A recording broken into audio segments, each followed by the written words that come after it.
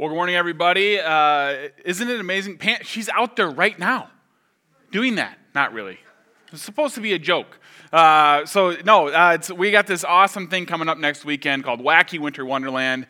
We are going to change the name to Siberian Polar Vortex Party, just because, that's where all this air is coming from, and so we'd like to name it. No, we're not changing the name, but should the Siberian Polar Vortex continue to rear its head throughout the week into next weekend, we may need to adjust a little bit. So we'll let you know on Wednesday if we're going to make any adjustments to the Wacky Winter Wonderland. So my name is John. I serve as our family discipleship pastor, and we are in the 6th week of our series on foundational Bible doctrines, and we're calling it the Room of Marvels.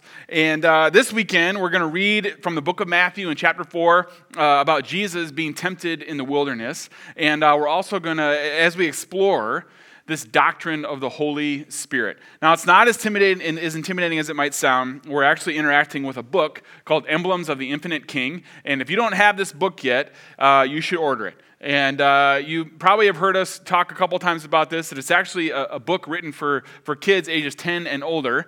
But if you're an adult, don't think that this is just a kid's book. It would be a great resource for you in your devotionals and as you read through, and it does such a fantastic job of explaining some of these foundational doctrines of our faith that it really can help you in your faith. So oftentimes, the Holy Spirit particularly is a huge mystery to us. This last year, we purchased a new used car to us. It was a 2011 Toyota Camry, so it's about as functional and utilitarian as it gets.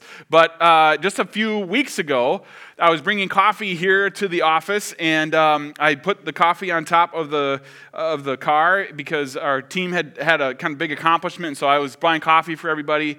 And I locked the car, and then I put the keys in my pocket, and as I did that, it unlocked. And so I grabbed the keys back out, and I locked it again, and then I grabbed the coffee. And as I grabbed the coffee off the top of the car started.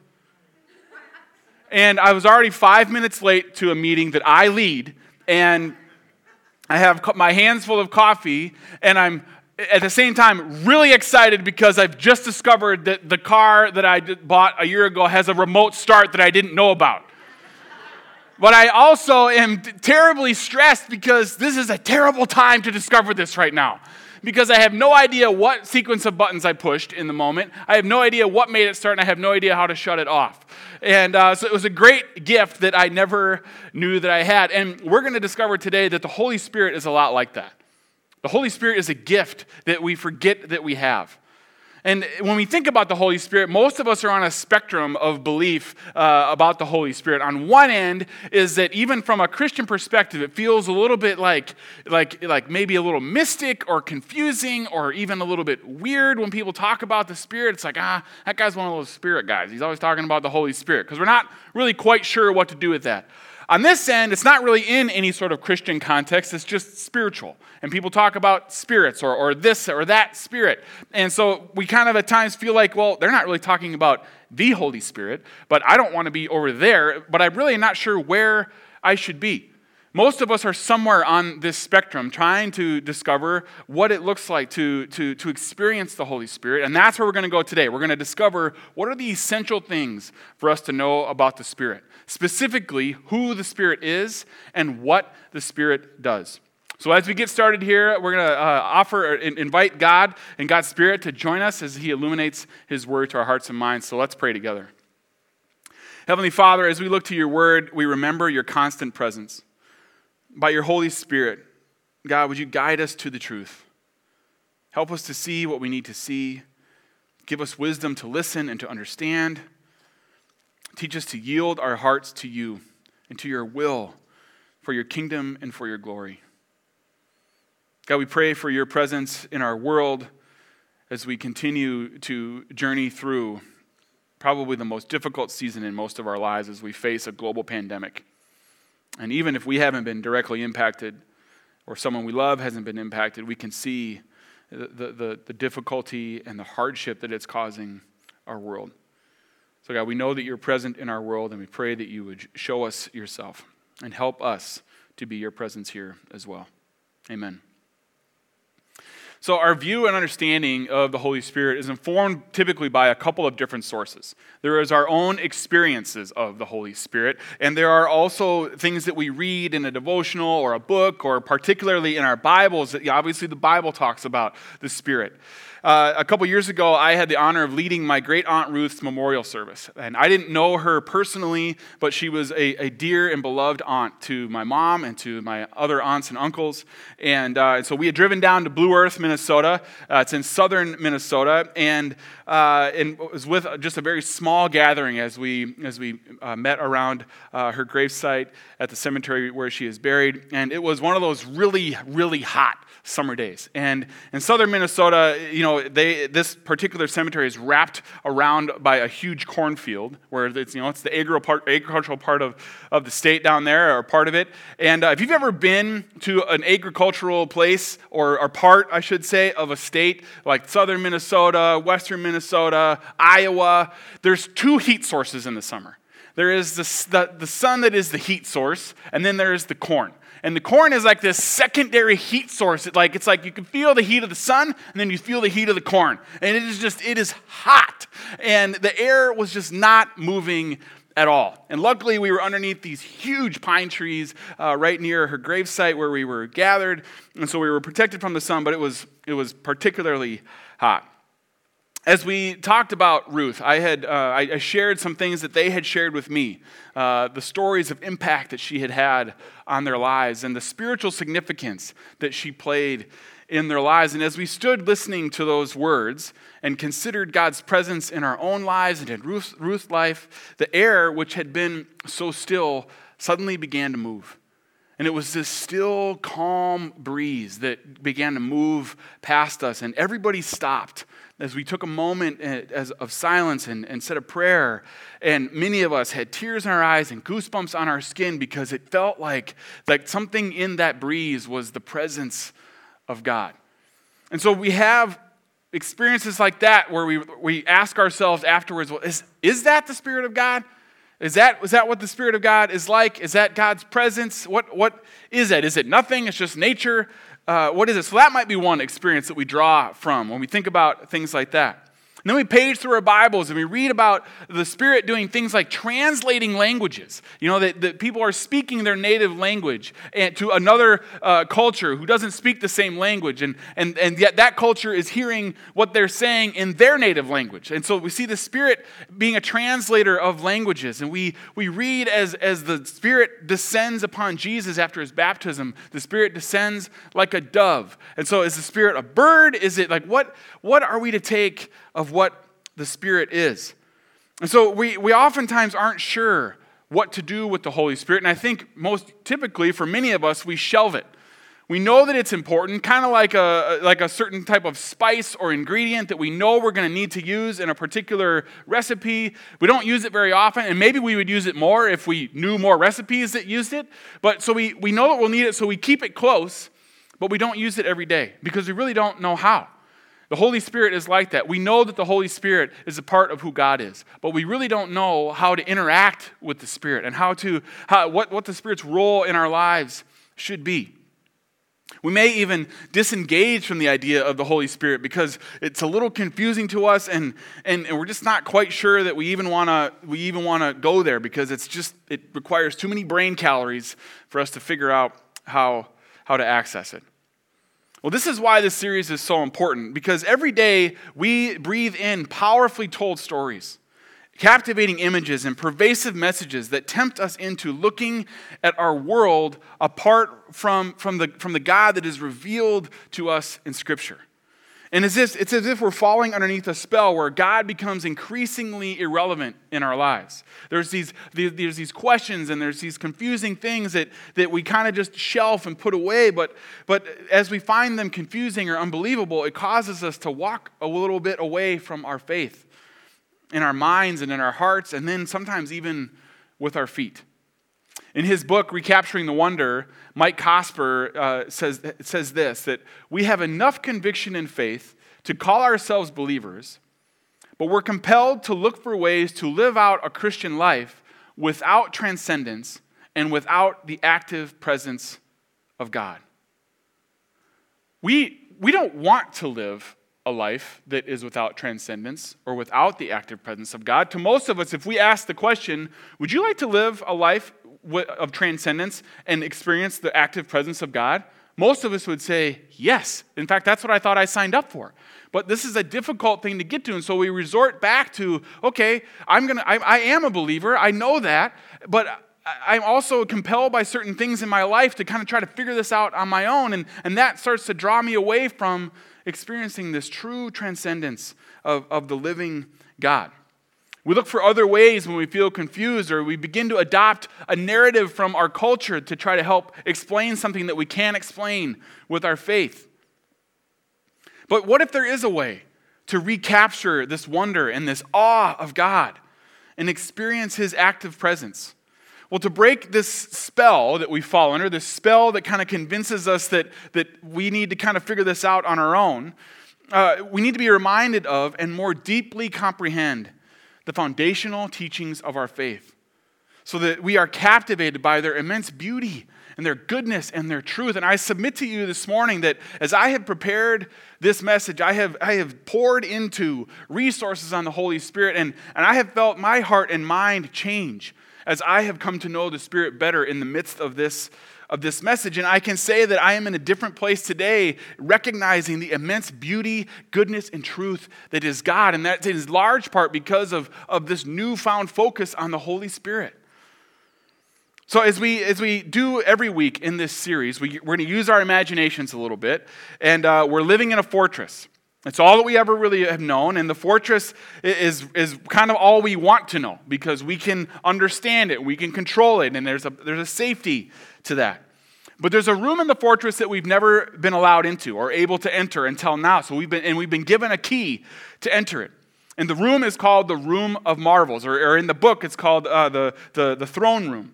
But we're calling it the Room of Marvels because in it we'll be introduced to wonders and ideas and beings that we only imagined existed. And we'll be introduced to a realm that is ruled by the infinite King. So this weekend, this room transforms into the desert wilderness where Jesus was tempted. And we begin to understand more deeply who the Spirit is and what the Spirit does. So take a listen first to the account. If you want to follow along in your Bibles, we're going to be in Matthew 4, verses 1 through 11. You can follow along, but we also have someone reading it for us here this morning. And this is the account of Jesus' temptation from the book of Matthew. Matthew 4, 1 through 11. Then Jesus was led by the Spirit into the wilderness to be tempted by the devil. After fasting 40 days and 40 nights, he was hungry. The tempter came to him and said, "If you are the Son of God, tell these stones to become bread." Jesus answered, "It is written, man shall not live on bread alone, but on every word that comes from the mouth of God." Then the devil took him to a holy city and had him stand at the highest point of the temple. "If you are the Son of God," he said, "throw yourself down, for it is written, He will command His angels concerning you, and they will lift you up in their hands, so that you will not strike your foot against a stone." Jesus answered him, "It is also written, do not put the Lord your God to the test."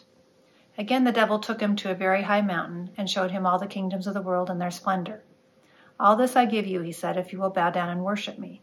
Jesus said to him, "Away from me, Satan, for it is written, worship the Lord your God and serve Him only." Then the devil left him, and the angels came and attended him. So the wilderness story is interesting because at first glance, it seems almost misplaced. Not that we get to be the deciders of where stories are placed in the Bible, but it kind of catches us a little bit like, okay, we were just in a scene where Jesus is being baptized, and suddenly now we're in a wilderness that feels a little bit like imaginary because the Spirit has whisked him off, and the serpent is taking him different places, and it's kind of misplaced if we're just focused on Jesus. But when we realize that there's something else going on here, it starts to tell us a story about the Spirit's work. Upon Jesus' baptism, we read that the Spirit of God descends like a dove and then takes Jesus into the wilderness to start the work that He's been sent to accomplish. It is the Spirit that is actively beginning Jesus' mission to save humanity. But we miss it if we're not paying attention or understanding what the Spirit's role is here. And so as we move into this is the 5th chapter of the Emblems book on the Holy Spirit, and it begins to open our eyes to who the Spirit is and what the Spirit does. Take a listen. Chapter 5, The Spirit Key, the Doctrine of the Holy Spirit. With the turn of the key, a wind blows the tomb and garden away. When the dust settles enough for you to open your eyes again, you find yourself in a vast and desolate wilderness. The overgrown garden gives way to bare desert hills.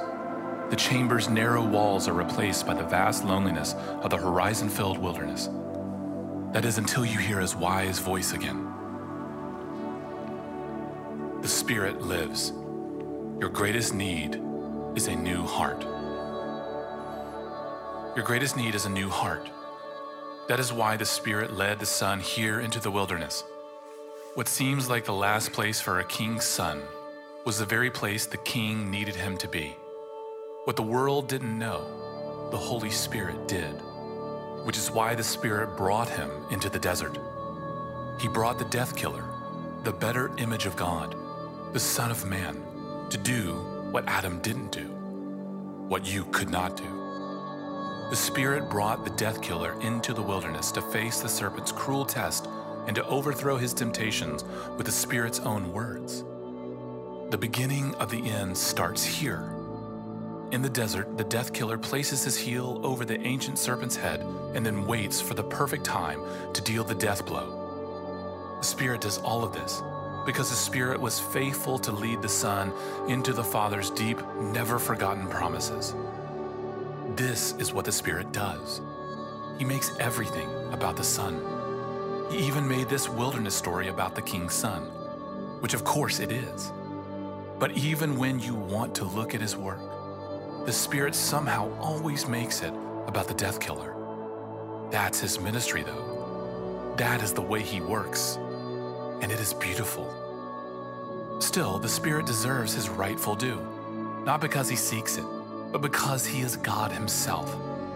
To know God and his rescue plan, you have to know the Spirit too. He is the one to turn the death killer's work into an antidote for your dead heart. He makes your heart alive again. Here is the Spirit's brilliance. He's always there, but he never takes center stage. He leaves that for the Son. Though you may have to look a little harder for him from time to time, it's always worth the look. You first must know who the Spirit is, or perhaps what the Spirit is not. To be sure, the Spirit is not just some sort of mysterious force or a fleeting feeling. He is not something or some stuff. He is a he, not an it. Oh no, the Holy Spirit is God, the Trinitarian God of the Bible. He is the third person of the Trinity. He is one of the whos that shares the same what. He is equal with the Father and the Son because he shares the same essence as the Father and the Son. The Spirit also acts like a person would act. Take note of what God's speech tells us about him. Like the people you know, the Spirit also thinks, chooses, and acts freely. Though he does all these things perfectly because he is divine. He also feels emotions and experiences things in similar ways that people do. But you really know that the Spirit is a person because you can have a personal relationship with him, just like you can with the Father and the Son. So we can have a personal relationship with the Spirit, just like we can the Father and the Son. And this idea takes a little bit to sink in because we don't typically talk about the Spirit like that. When we talk about our relationship with God, we talk mostly about God the Father and Jesus when we're talking about the relationship. We don't talk about our relationship with the Spirit. And so as we move forward here, what is essential so far for us to know about the Holy Spirit? Well, the Spirit is not a force or a feeling. The Spirit is God. And you can have a relationship with the Spirit just like you can with the Father and the Son. He is always there, but he never takes center stage. One of the things that the book uses to describe the Holy Spirit's presence is like the headlights of our car. That we don't look at the headlights of our car because that's not their purpose. The purpose of our headlights is to show us what's ahead, to reveal something else. In the same way, if you think about a flashlight, if somebody handed you a flashlight and told you that the purpose of the flashlight was to look into it, you would think it was the dumbest invention ever. Because all it would do is hurt your eyeballs. But when you turn it and start to use it in the way that it was intended to be used, it reveals and illuminates things that you weren't able to see before. The Spirit is like that, and it is through the Spirit that life and faith in God make sense.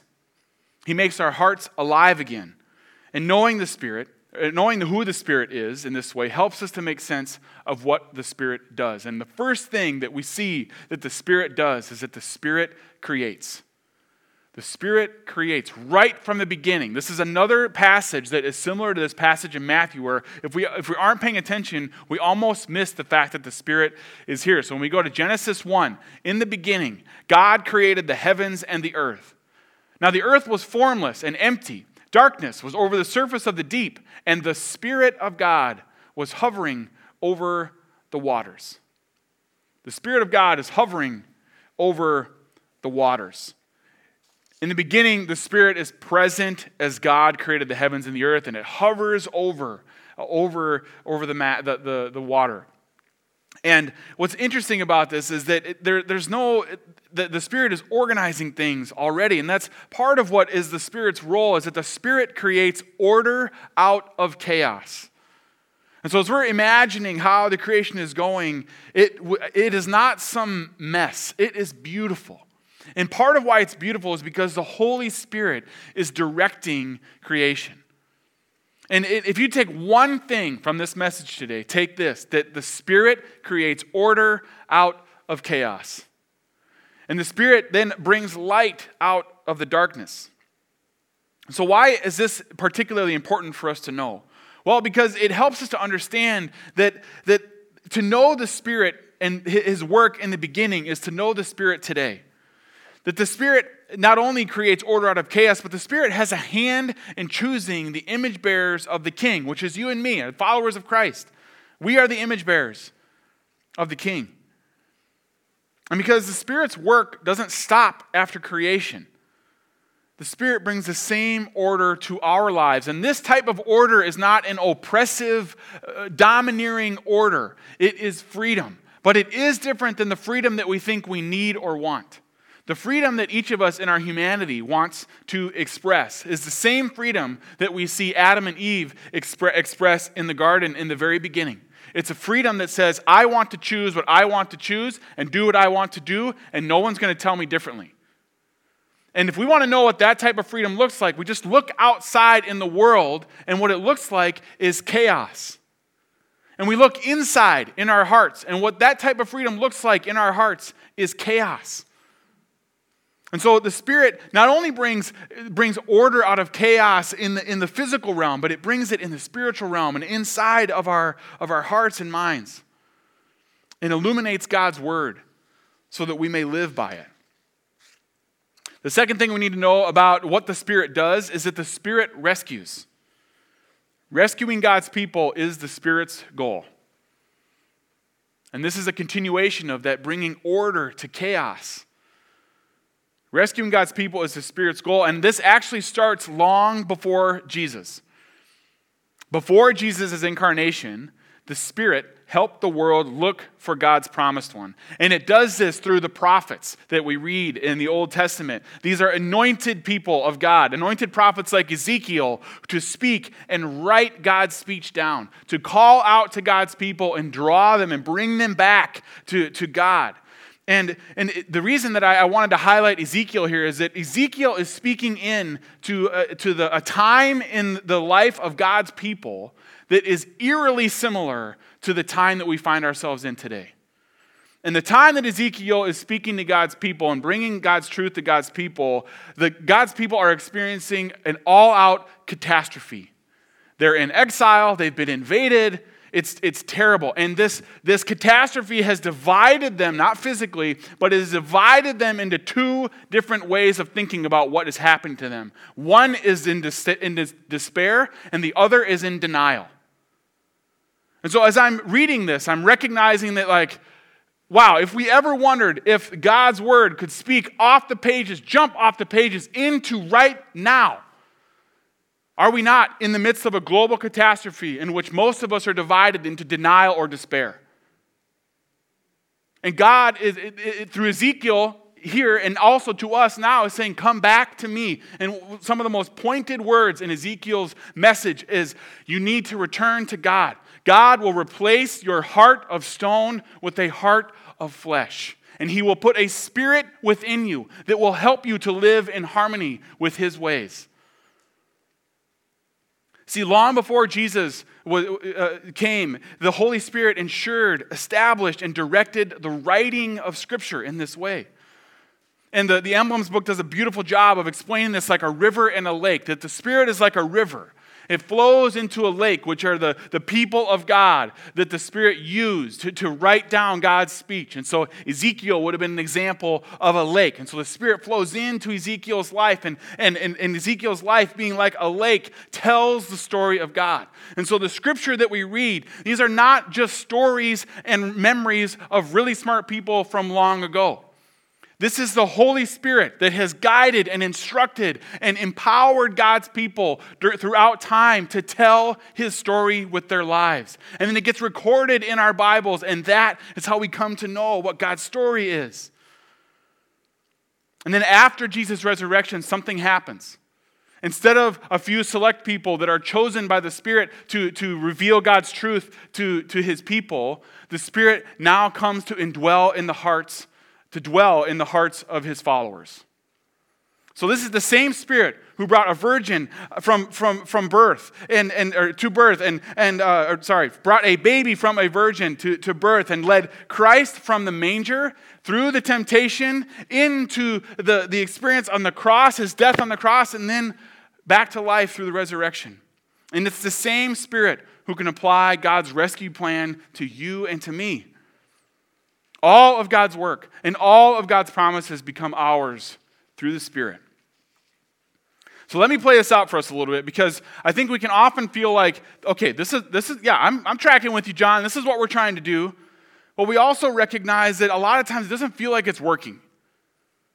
Because we're trying to do all these things and we've received God's gift of grace and we're trying to live this way, but maybe our lives are still riddled with temptation or bad decisions or addictions or just plain selfishness. Or maybe on the other side of it, we are dutifully following Christ and we are abiding and obeying his commands, and yet our faith just feels lifeless.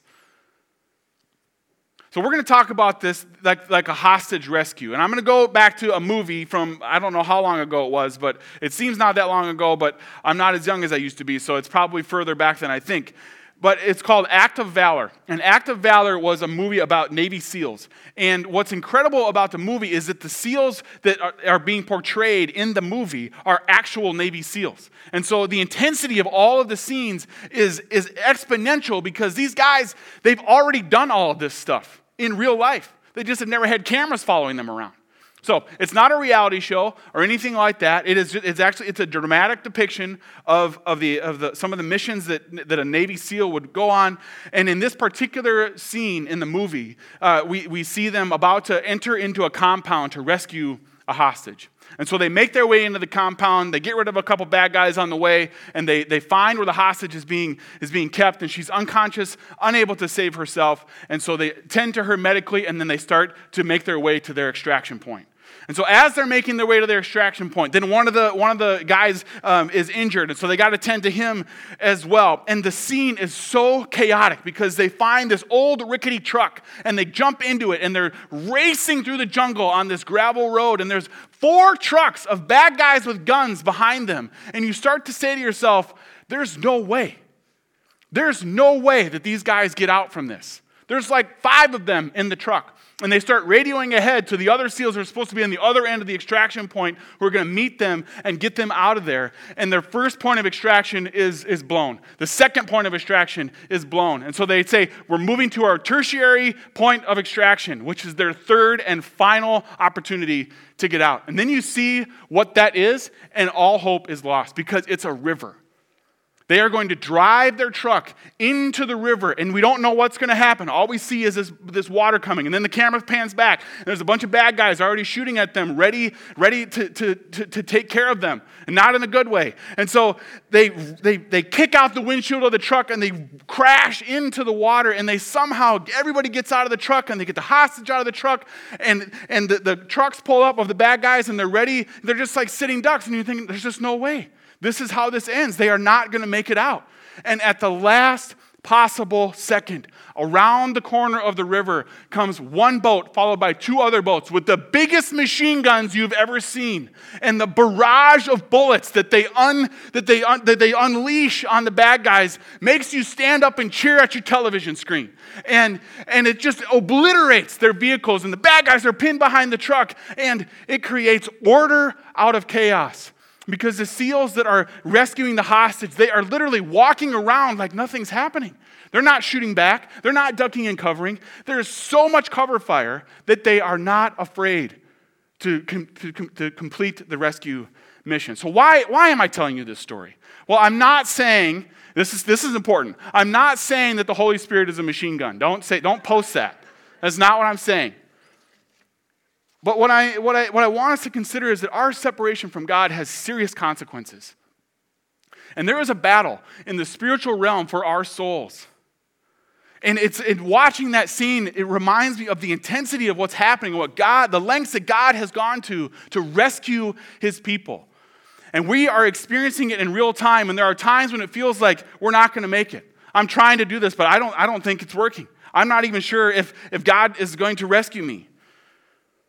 But all along, it's like the wilderness and the Holy Spirit guiding Jesus through the wilderness, guiding Jesus through his experience and death on the cross into his resurrection. The entire time, the Spirit knows what's going to happen, and he's known the whole time.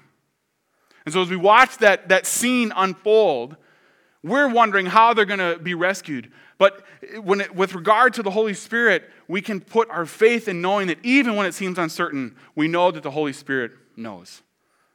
Your rescue has already been secured, and he will stay with you until the king's work is finished.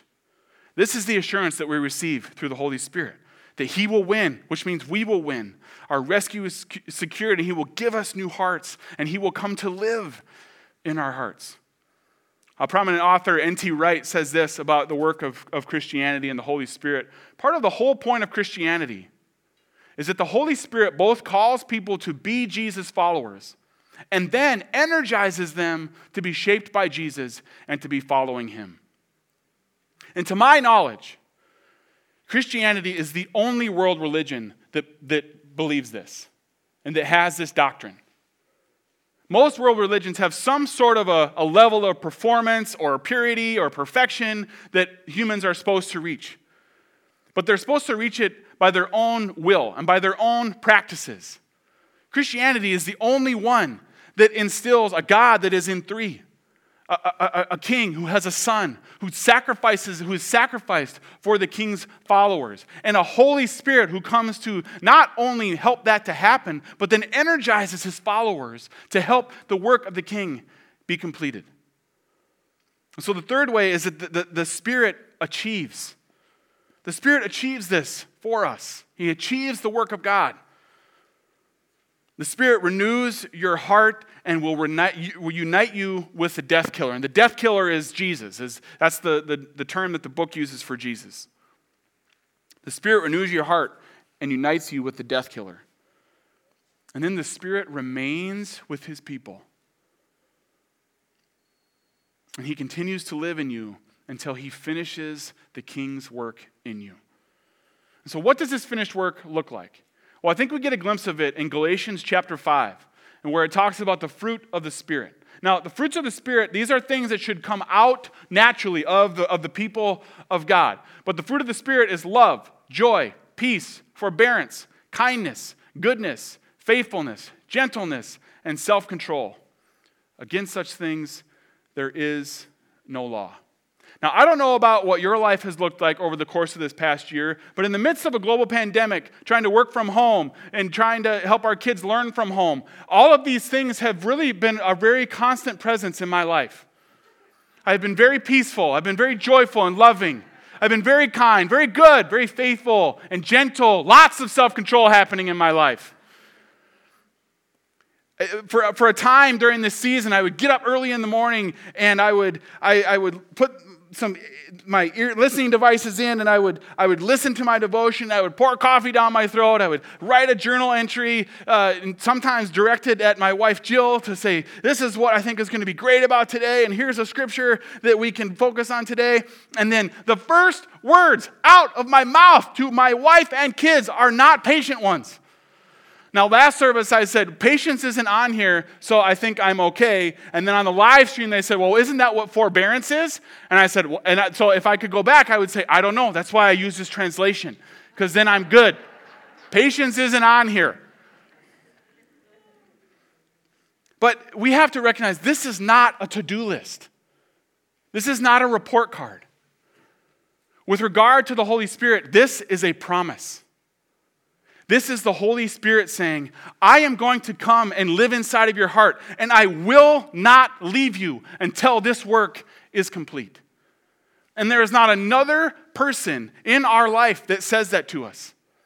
Even within the holy covenant of marriage, we have two imperfect humans trying to make promises like that to each other. But this is God himself saying, these are the things that are going to come out of you.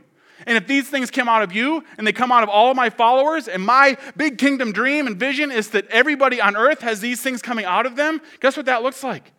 A lot like God's original intent.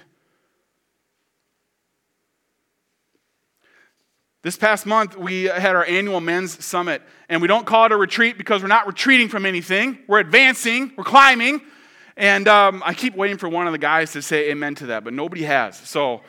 But that's why we call it the summit. And Vince Miller was a speaker and author that was with us during our time, and he named something that we all do as we're trying to live differently, and he called it list switching, where we take a list of bad things that we do and we want to trade it out for a list of good things that we do. And for the most part, lists like that just don't work because it's based on our own human will.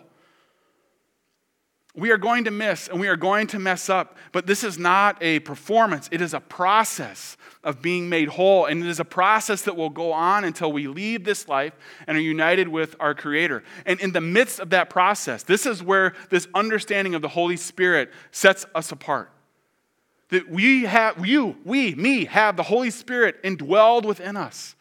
And when we turn our focus to that and recognize that He is the one completing this work in us. I'm not completing this work. You're not completing this work. The Holy Spirit is completing this work in you. It will happen just like the Spirit created and creates, rescued and rescues. He is achieving and will achieve for us the King's finished work in us.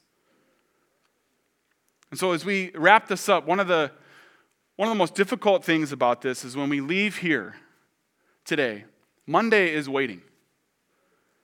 And what sounds really great and easy in here is about to not sound so great when we get out of here. In fact, for most of us, it might happen the second that we get in our car. And we try to pull out on a radio drive and somebody doesn't let us and we get mad. So what does this look like? How do we live this out? Well, part of it is just, first and foremost, it's a heart change. It's a mind change. It's a shift. Pray to the Holy Spirit. Pray to the Holy Spirit the way you pray to God and Jesus. Envision Him as a person who is with you. And an example of that might be, Holy Spirit, I know that you know how this is going to go. I pray that you would give me the hope and trust to believe in that and to follow you. Holy Spirit, thank you for not leaving me, and thank you for the words that are recorded in my Bible that remind me how you work and live and indwell yourself in your people.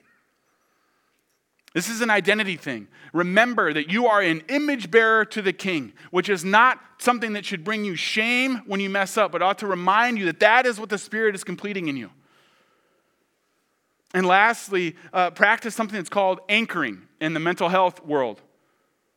Anchoring is something that we use when we're in the midst of crisis or anxiety, and it anchors us to something that is absolutely true, that can't be shaken. When everything else is shaking around us, we can anchor ourselves to this truth. And that is what the truth of the Holy Spirit brings us. What is absolutely true is that God, Jesus, and the Holy Spirit have a story that you are a part of. And the Holy Spirit is working to rescue you through Jesus and to walk you into the part of God's story that you get to play. And as we move into our time of response and communion, this is profoundly what we experience when we experience communion. So you can take out your communion pack. If you missed one when you came in, they're right outside the back doors there. But when Jesus died, he overcame death. He stomped on the head of the serpent. And then when he was resurrected, something happened. As Jesus is ascending to heaven, his Spirit is descending to his followers. And as we receive communion today, we remember that that is what made that possible. And so as you receive the bread, we remember that Christ's body was broken for us. And as we drink of the juice, we remember that Jesus gave this to his disciples and said, "Do this in remembrance of me. This is my blood shed for you." And that is the means by which the Holy Spirit comes to dwell within us. Let's pray. Holy Spirit, would you join us now? Give us the ability to commune with you and to talk with you and to live with you. Change our minds and our hearts that we would go forth from here remembering that you are not a feeling or an idea. You are a person. And you are a person who intercedes on our behalf and is completing the King's work in us. May your will be done. Amen.